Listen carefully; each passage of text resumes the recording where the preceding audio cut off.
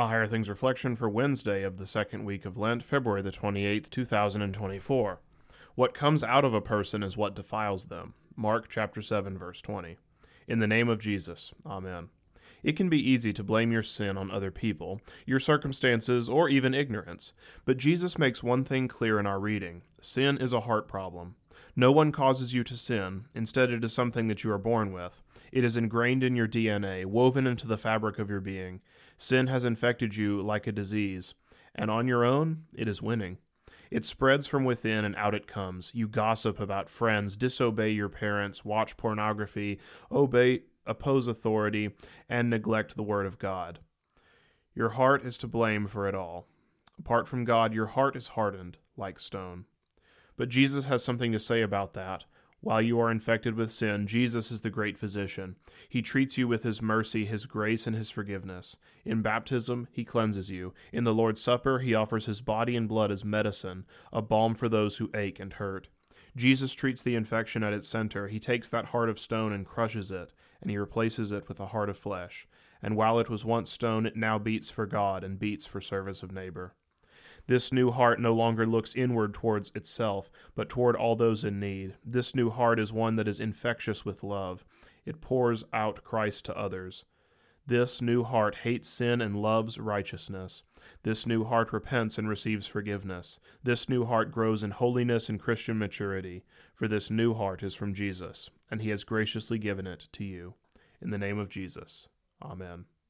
In Adam we have all been one huge rebellious man. We all have fled that evening voice that sought us as we ran. LSB 569, verse 1.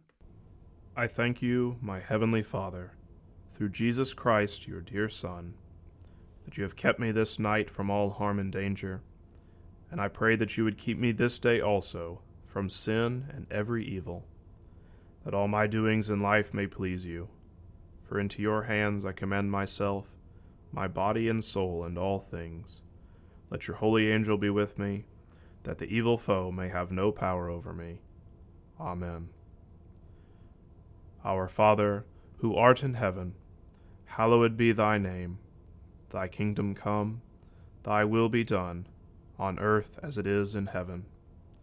Give us this day our daily bread, and forgive us our trespasses, as we forgive those who trespass against us. And lead us not into temptation, but deliver us from evil.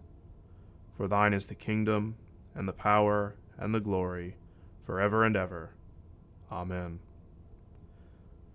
I believe in God, the Father Almighty, maker of heaven and earth, and in Jesus Christ, his only Son, our Lord, who was conceived by the Holy Spirit, born of the Virgin Mary, suffered under Pontius Pilate, was crucified, died, and was buried. He descended into hell. The third day he rose again from the dead. He ascended into heaven, and sits at the right hand of God the Father Almighty. From thence he will come to judge the living and the dead. I believe in the Holy Spirit, the holy Christian Church, the communion of saints, the forgiveness of sins, the resurrection of the body, and the life everlasting. Amen. The Lutheran Reader's Bible helps you develop a habit of devotion and Bible reading so you can slowly but intentionally understand and grow in God's Word. Through introductions to the 66 books of the Bible, guided reading plans, and more, this Bible builds your confidence to study Scripture on your own. The Lutheran Reader's Bible, now available from Concordia Publishing House.